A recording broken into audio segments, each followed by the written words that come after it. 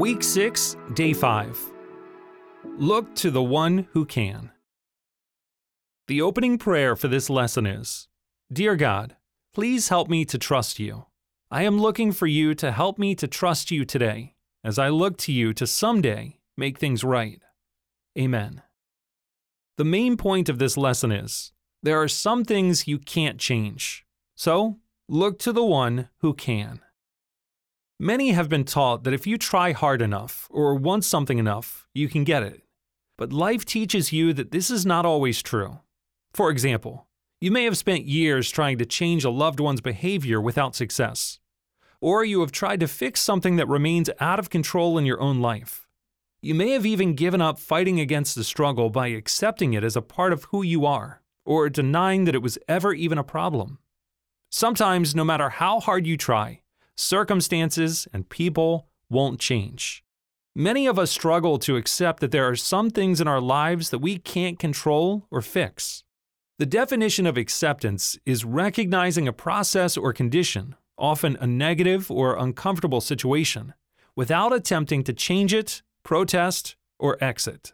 You may fear that if I accept that I am addicted, then I will never stop. Or if I accept this situation as it is, it will continue and be too painful. But often God changes us before He changes our circumstances. When you recognize that you can't change your situation on your own and turn your focus instead to the one who can change anything, you are free to stop managing things you don't control. When you turn to God to help you see situations and people as He sees them, He gives you courage as you begin to trust Him with outcomes. He gives you strength and endurance to take each healing step, often through painful circumstances. And yes, sometimes God even changes your situation. You can trust God. He is in control. Isn't that good news? He can make something good come from any situation.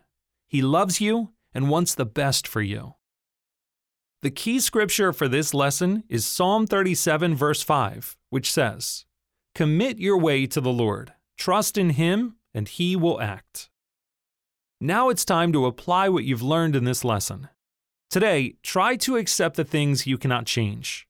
Write down each time you notice yourself trying to change situations or people. Then, look to God to carry you through each situation today.